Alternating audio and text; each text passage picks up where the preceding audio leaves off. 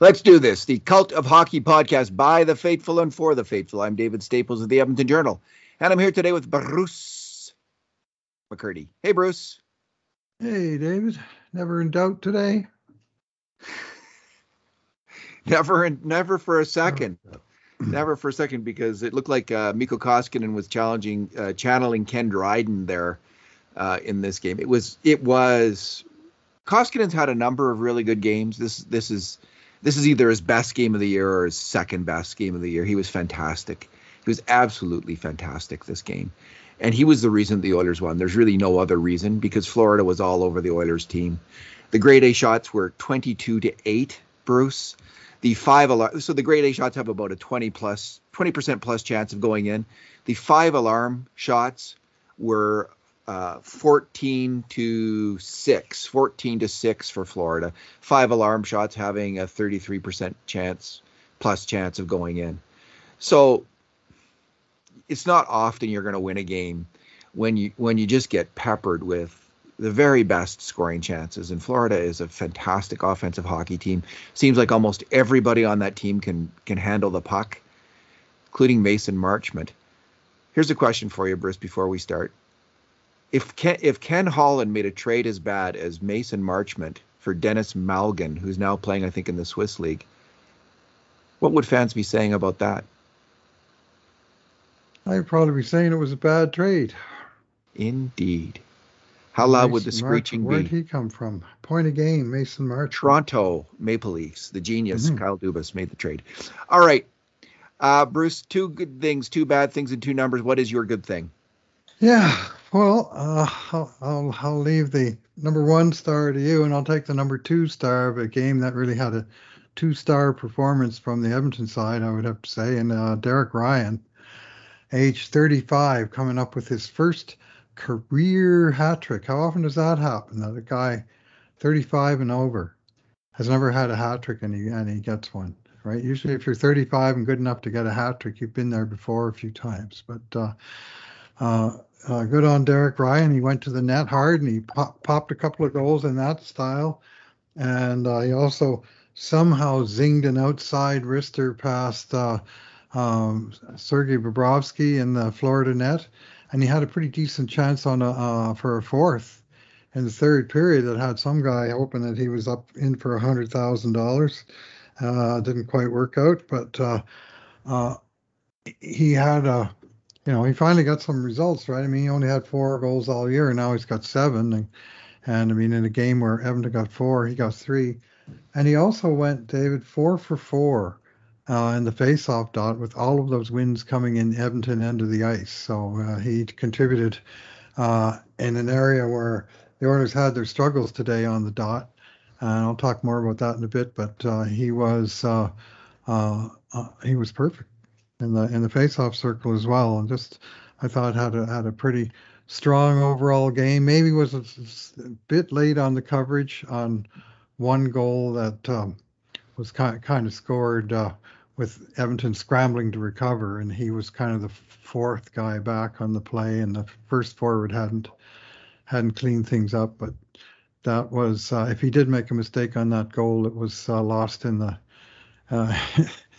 and the several other guys who had made bigger ones. So anyways, overall, Derek Ryan's finest game as an Oiler and first career hat trick. What's not to like, and especially in a surprise upset win like this one. Do they ever need that win, Bruce? I mean, they've lost to 2 good teams, and they were outplayed, I think, in both games, at least the Wild game. I can't remember what the scoring chances were in the Tampa game. I think that was actually that was a little closer. Oilers were good, in the Tampa game. So, it was a goaltending loss. Yeah, that was a tough result. So after a tough result, like where the goalie is culpable in the defeat in a significant way, great to get one where the goalie steals it. I mean, that is so huge for a hockey team, right? Just for the morale of the team, for the record of the team, you need your goalie to do this now and then. And so again, great for Mikko Koskinen. Bruce, there were so many great saves by Koskinen in this game that it's hard to I can't remember them. So what I'm going to do is just read my comment that I've written already in his game. grades, because I think, that captured the very best of them. And there was probably 7 or 8 of the very, just absolutely best of them. So here's my comment. He stood as tall as Paul Bunyan in the net. Massive save off Vetrano 2 minutes in, then thwarted Barkov and Marchment on dangerous crossing jams after Nurse's positional error. He had little chance on Florida's first goal, a whip-smart slot pass and quick strike finish by Lundell. Huge save with the score tied 1-1 on Hornqvist, where Koskinen shot out all 75 meters of his right pad. He failed to cover a loose puck off the goal. I like that line too. He failed to cover a loose puck off the goalpost on Florida's second goal. But what are D-men for if not to prevent loose puck shots? And I think Lagesson might have done better on that. Yes. Huge poke check on Barkov on his second period breakaway. Another huge save off a Barkov one-timer a bit later. Then again off Marchment on a 3-on-1. He flashed his blocker to stop Vetrano early in the third. Monster glove save on Verhaeghe's third period breakaway. A final highlight was him slamming it shut on Barkov with 4 minutes left. He had little chance on Barkov's final goal, a cross seam one-timer. So that was his game. And it was just, my goodness, what a great game. I take it he's your good thing then? He is my good thing, Bruce. He did let in 3 goals, so I couldn't give him 10 out of 10. So I gave him a 9. That's fair. And, outstanding is a good description of that. Yeah, that performance. Maybe. Second goal. Well, the second goal was off the post and it lands behind him. Right. So really, no. I think the last goal, maybe if he had been totally in sync, totally, if he had been perfect, he stops. If he had stopped the last goal, maybe then it's can you give a goalie a 10 if he lets in a couple goals? I think maybe you can, but I don't think we've ever done it. I think we've always given 10s on a shutout. Well, and we don't always give a 10 on a shutout. We've only ever given 10s on a shutout. Correct. Yeah, if not a lot very often. Ben Scrivens got that 11 at one time.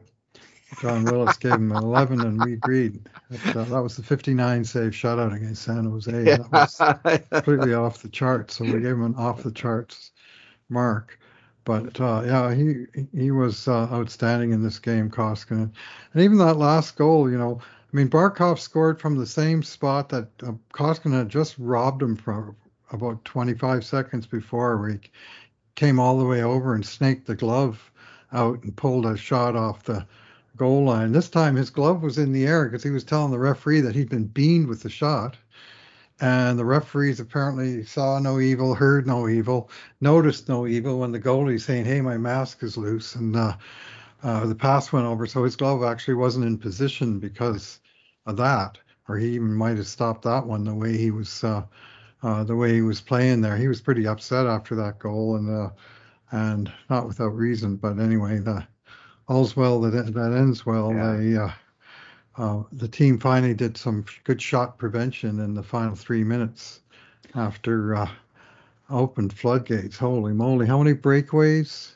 How many odd man rushes? There's at least 3 or 4 breakaways. Yeah. So yeah, there were.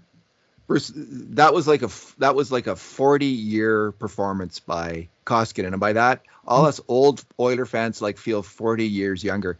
I feel like I'm 19 and can now go drink my face off and not have a hangover the next day. That's how good that performance was. All right, it was a Grant Fuhr special, 3 goals against and 40 odd saves, and that was. He had a game against Calgary there, the one where Dave Tippett's job was on the line. Koskinen made 44 saves against Calgary in a I think it was a 5-3 Edmonton win, and it was a similar performance where he was really holding the fort, and he was doing it on his own for a chunk of time. Yeah, 47 shots in that game, 44 saves, and Calgary in that game had 20 grade A shots, and he led in the 3 goals. So this is a similar performance to that one. And there's been a few other really good ones that he's had. He had a really good game against Seattle, for instance, that I'm noticing here. Bruce, what's your bad thing?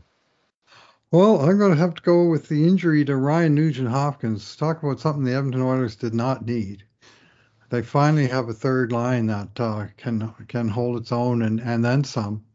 In a new structure with the Centers 3 model, and Nugent's been playing pretty darn well too.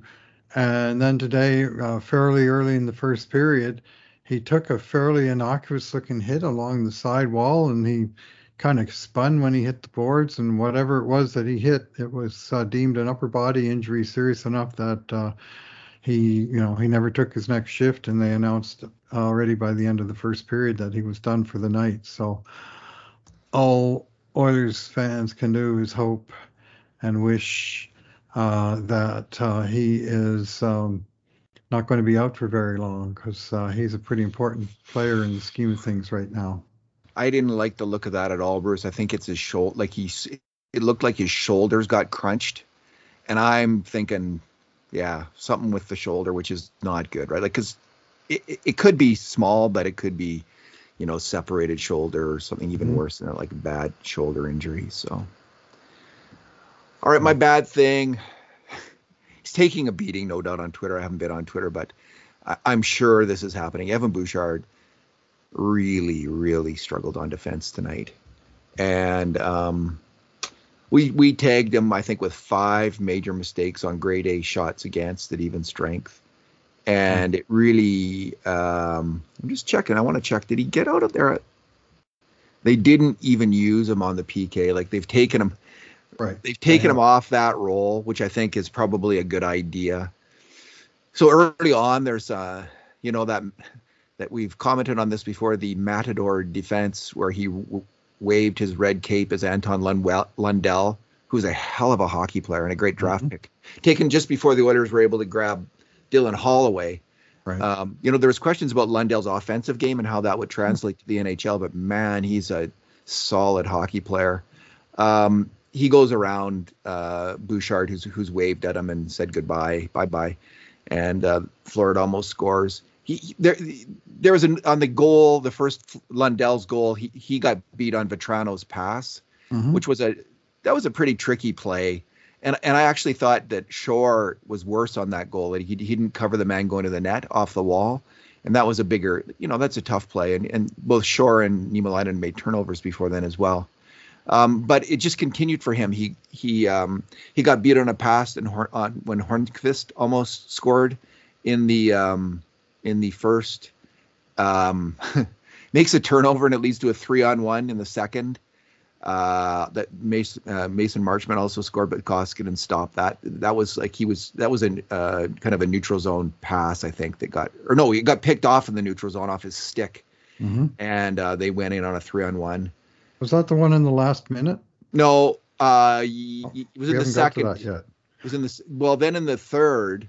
Oh, okay. The last minute of the second, protecting a 1-goal lead, and he tried to stick handle around the guy in the center zone at less than a determined pace, and they got stripped and they went in. I was yelling at my TV at that moment. Yeah. And then the Oilers came down and scored 10 seconds after Koskinen made the save. That was the TSN turning point in this game. Yeah. Okay, that was that like 50 some seconds to go in the second period. Yeah, okay. I think that's one where I think I wrote it down in the game grades, but I forgot to move it. I forgot to write it in the scoring document. I added and then you added it in. Yeah, that's why I'm a little flummoxed on the timing of it. But that's exactly what happened. That was the one when Mason Marchment almost scores. So yes, that's definitely that was definitely a 5-alarm shot. And then in the third period, McDavid makes a back pass to him, which is not strong enough, and Bouchard goes for it, and he's sprawled on the ice. And then there's another break. So he's having his Justin Schultz moments out there, Bruce, and he's getting the Justin Schultz treat. He's starting to get the Justin Schultz treatment from Oilers fans. I would tell Oilers fans to get your heads out of your asses and give this young player a break. He's obviously got talent. Yes, he's making mistakes. They've scaled back his ice time. He has played strong defense before. These are mistakes that he will get on top of, I think. Or conversely, like Justin Schultz, the good will outweigh the bad. Over time, he will make more good offensive plays than he gives up in his own end. So, we can decide as a group to run him out of town, like I think happened to Justin Schultz, and I think was unfortunate, a bad idea. And people can continue to get irate about this guy's play. or you can have a little bit of patience with him and the coaches, and just think he will help this team win in the end. He can help this team win a Stanley Cup in the end, just as Justin Schultz did in Pittsburgh. But if you lose your minds constantly, it's not going to happen. You will run him out of town. It has happened. So that's my thought on that. He played 12-21 in this game, and it seems like in the new regime with the 7 defensemen, he has quickly descended into the ranks of the young defensemen, where all 4 of them are seeing limited minutes. It looks like Broberg has dropped to the sort of the true number 7. He had 7. But the other guys, like Bouchard, was playing lots of 20-minute games earlier in the year, and now he's 12, Niemelainen 14, Lagesson 11 from today's game. And he had a few soft plays, and I just didn't think his passing and puck control was on. Like he himself just wasn't on in this game. And the one breakaway there in the third period where McDavid, I mean, that was a horrible play by McDavid. I don't know what he was thinking. 10 minutes left, 2-goal lead, and he makes a drop pass high in the offensive zone, and he just hung the guy out to dry. And that was. Well, he thought he was a little closer. He thought Bouchard was a little closer, or that he passed it a little harder. Coming, it's Connor McDavid, right? Yeah, well, he's Connor McDavid, but with a 2-goal lead and 10 minutes left in the third period, you make the play. If you're down 4-2 and you're desperate to try and make stuff happen, then you take chances like that. Anyway, I was not too excited by that play, and Bouchard was the number 2 object of my wrath, and that particular one. But thankfully, Koskinen came up with an absolutely fantastic glove save on the breakaway. That one goes in, and those last 10 minutes are an eternity. Was that on the Verhaeghe? It was only the last 4 minutes for eternity. What's that? Who got that? That was Verhaeghe. Verhaeghe the Phage. Yeah. He's a good hockey player. Lots of good hockey players on that team. It was interesting, Bruce, how they pulled the goalie so early. And I know that they have a really strong analytics department in Florida. And one of the things the analytics people say is, I think what they say is, like, when you get 5 minutes left and you're down 2 goals, you think about pulling the goalie then. Much easier or much earlier than is commonly thought. I can assure you, when you, as a minor hockey league coach, when you try that, everybody loses their minds. They're so upset that you've done something like that. But it also works now and then. And I think the odds really are in your favor. So I kudos for Florida for listening to their analytics guys, and they, it almost paid off in coming back in this game. What's your number, Bruce? Yeah, my number in this game is 36, and that is the number of face-offs that took place in Edmonton's end of the ice. There were 65 face-offs in this game. And there would have been 10 of them at center ice, because 3 to start a period and 1 after each of the 7 goals. So of the other 55 face-offs, 36 of them were in Edmonton territory. And this was a combination of Koskinen freezing the puck a lot, because a lot of pucks were shot at him, and he's fairly conservative about freezing the puck, and also Edmonton icing the puck a lot, which they did 5 times in the first 10 minutes of the game and 5 times in the last 10 minutes of the game, including 4 times in a row in the last 3 minutes. They kept pumping, not getting their draw weight right, and not quite hitting the empty net at the far end, and a couple times losing their cool. Evander Kane, he had a chance to, the defenseman stumbled and coughed up the puck, and Kane had every chance to step out, probably get to center and take a crack at it and at least not ice it. And Zach Hyman overskated one, and he blindly fired it down the ice for an icing, and the puck just kept coming back into Edmonton territory with the clock not running because they kept icing it.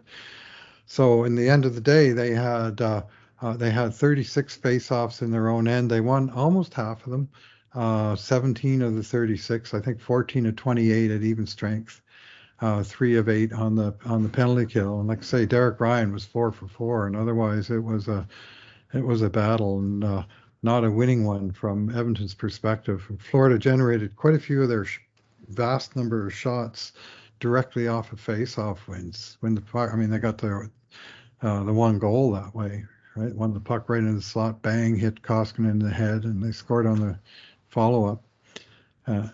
And so anyway, that tells me more even about the territorial play in some ways than the shots 47-22.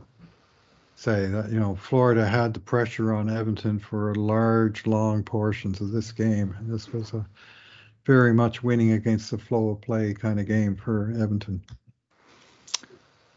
Indeed. So Mikko Koskinen, Bruce, my number revolves around him and his save percentage on grade A shots tonight. He stopped 19 out of 22 grade A shots. So he had an 864 save percentage on grade A shots tonight. And I can tell you, Bruce, that is his second highest grade A shot save percentage of the season. He had an 882 grade A shot save percentage in a game against Seattle in early December when they fired 17 and he just let in 2 of them. So it was his, by that metric, it was his second best performance of the season. That would be Pittsburgh. And what are you thinking? Pittsburgh? I'm thinking that was the Pittsburgh game. No, he had an 833 save percentage. Excuse me. December That was in 1st? early November. I said. Oh, okay. Early November. My mistake. That's why I was confused. It was Pittsburgh. He had an 833 grade A shot percentage. So he's in about let's say about 12 of his 29 games. Looks like I'm just roughing just about a dozen. He's been over 800. On average, Bruce, he stops 3 out of 4 grade A shots. He has a 755 grade A shots save percentage on the season, 755. And opposing teams have a 773 grade A shots percentage. So the opposing teams have a significant margin in terms of their goalies stopping grade A shots compared to the Oilers. But Koskinen was way, way ahead of his season average today. He was on fire, and it's reflected in that number 864. I find the grade A shots save percentage is often mirrored, maybe not on a game per game basis, but over the year, it's mirrored by your actual save percentage. So there's usually not a lot of difference. Like if his goalie's got a good save percentage, that he will also have a really good grade A shots percentage. Like there's not a lot of variance there. So this is why I personally put a lot of just basic raw shots percentage I've seen over time, generally speaking, aligns with their save percentage on grade A shots. But as we dig into this more and we start to chart 5 alarm shots as we're doing now, maybe we'll find out something a little bit different than that. And I'm not yet, don't have that kind of granular detail. We're just starting to track it now, so I can't report on that. But this was, statistically out of this world performance, either his best performance of the season or his second or third best. So. Yeah, he was real good. I can think of 3 or 4 games. I mean, there was a game in St. Louis where it was won 5-4 in a last minute game winner by Yamamoto. And that doesn't sound like a goalie kind of game, but Koskinen was fantastic in that game. That was would have been November. There was that big win against Calgary. 19 grade A shots in the St. Louis game, 4 goals against. So he had a 789 grade A shot percentage, which is pretty good, right? Like his season average. A lot of them were 5 alarm saves. That's what we have to. He made a lot of great saves in that game. Yeah. What other game are you wondering about? The Calgary game? Oh, well, the Calgary game. 850 grade A shots save percentage. He 20 grade A shots, 3 goals. And any others? Those are the ones that spring to mind for sure. He had a really good game against Vancouver late in October. Looks like a really good game against Anaheim in mid-October. In fact, you'll find a lot of really good Koskinen games in October. Like he was regularly above 800 save percentage on grade A shots at that time, and then he crashed. He absolutely crashed. And Bobrovsky tonight on his grade A shots was only 500. So he had 8 grade A shots and he let in 4 goals, which is fantastic, right? Like we'll take that. We don't often experience the other goalie coming up with a stinker. And I think Bobrovsky didn't play well tonight. He let his team down. Well, one of those goals was a grade B shot even. It was, yeah. And I call them all just for, I call all the goals grade A's just for, right. I haven't yet got it down to that level of. So he stopped 5 grade A shots, but he let in a grade B. So overall, Correct. he was like Yeah. 4 out Yeah. of 8. That's Yeah. not good enough, and That is not good enough. he cost his team. You're right. Good, like you say. Very good. Well, Bruce, let's wrap it up there. I got to finish Okay. off with my game grades, and you got some stuff to do, and You we'll bet. be back here tomorrow. Yeah. Bruce, thanks for talking tonight. All right. Today. Thanks for listening, everyone. And in the meantime, and in between times, this has been another edition of the Cult of Hockey podcast.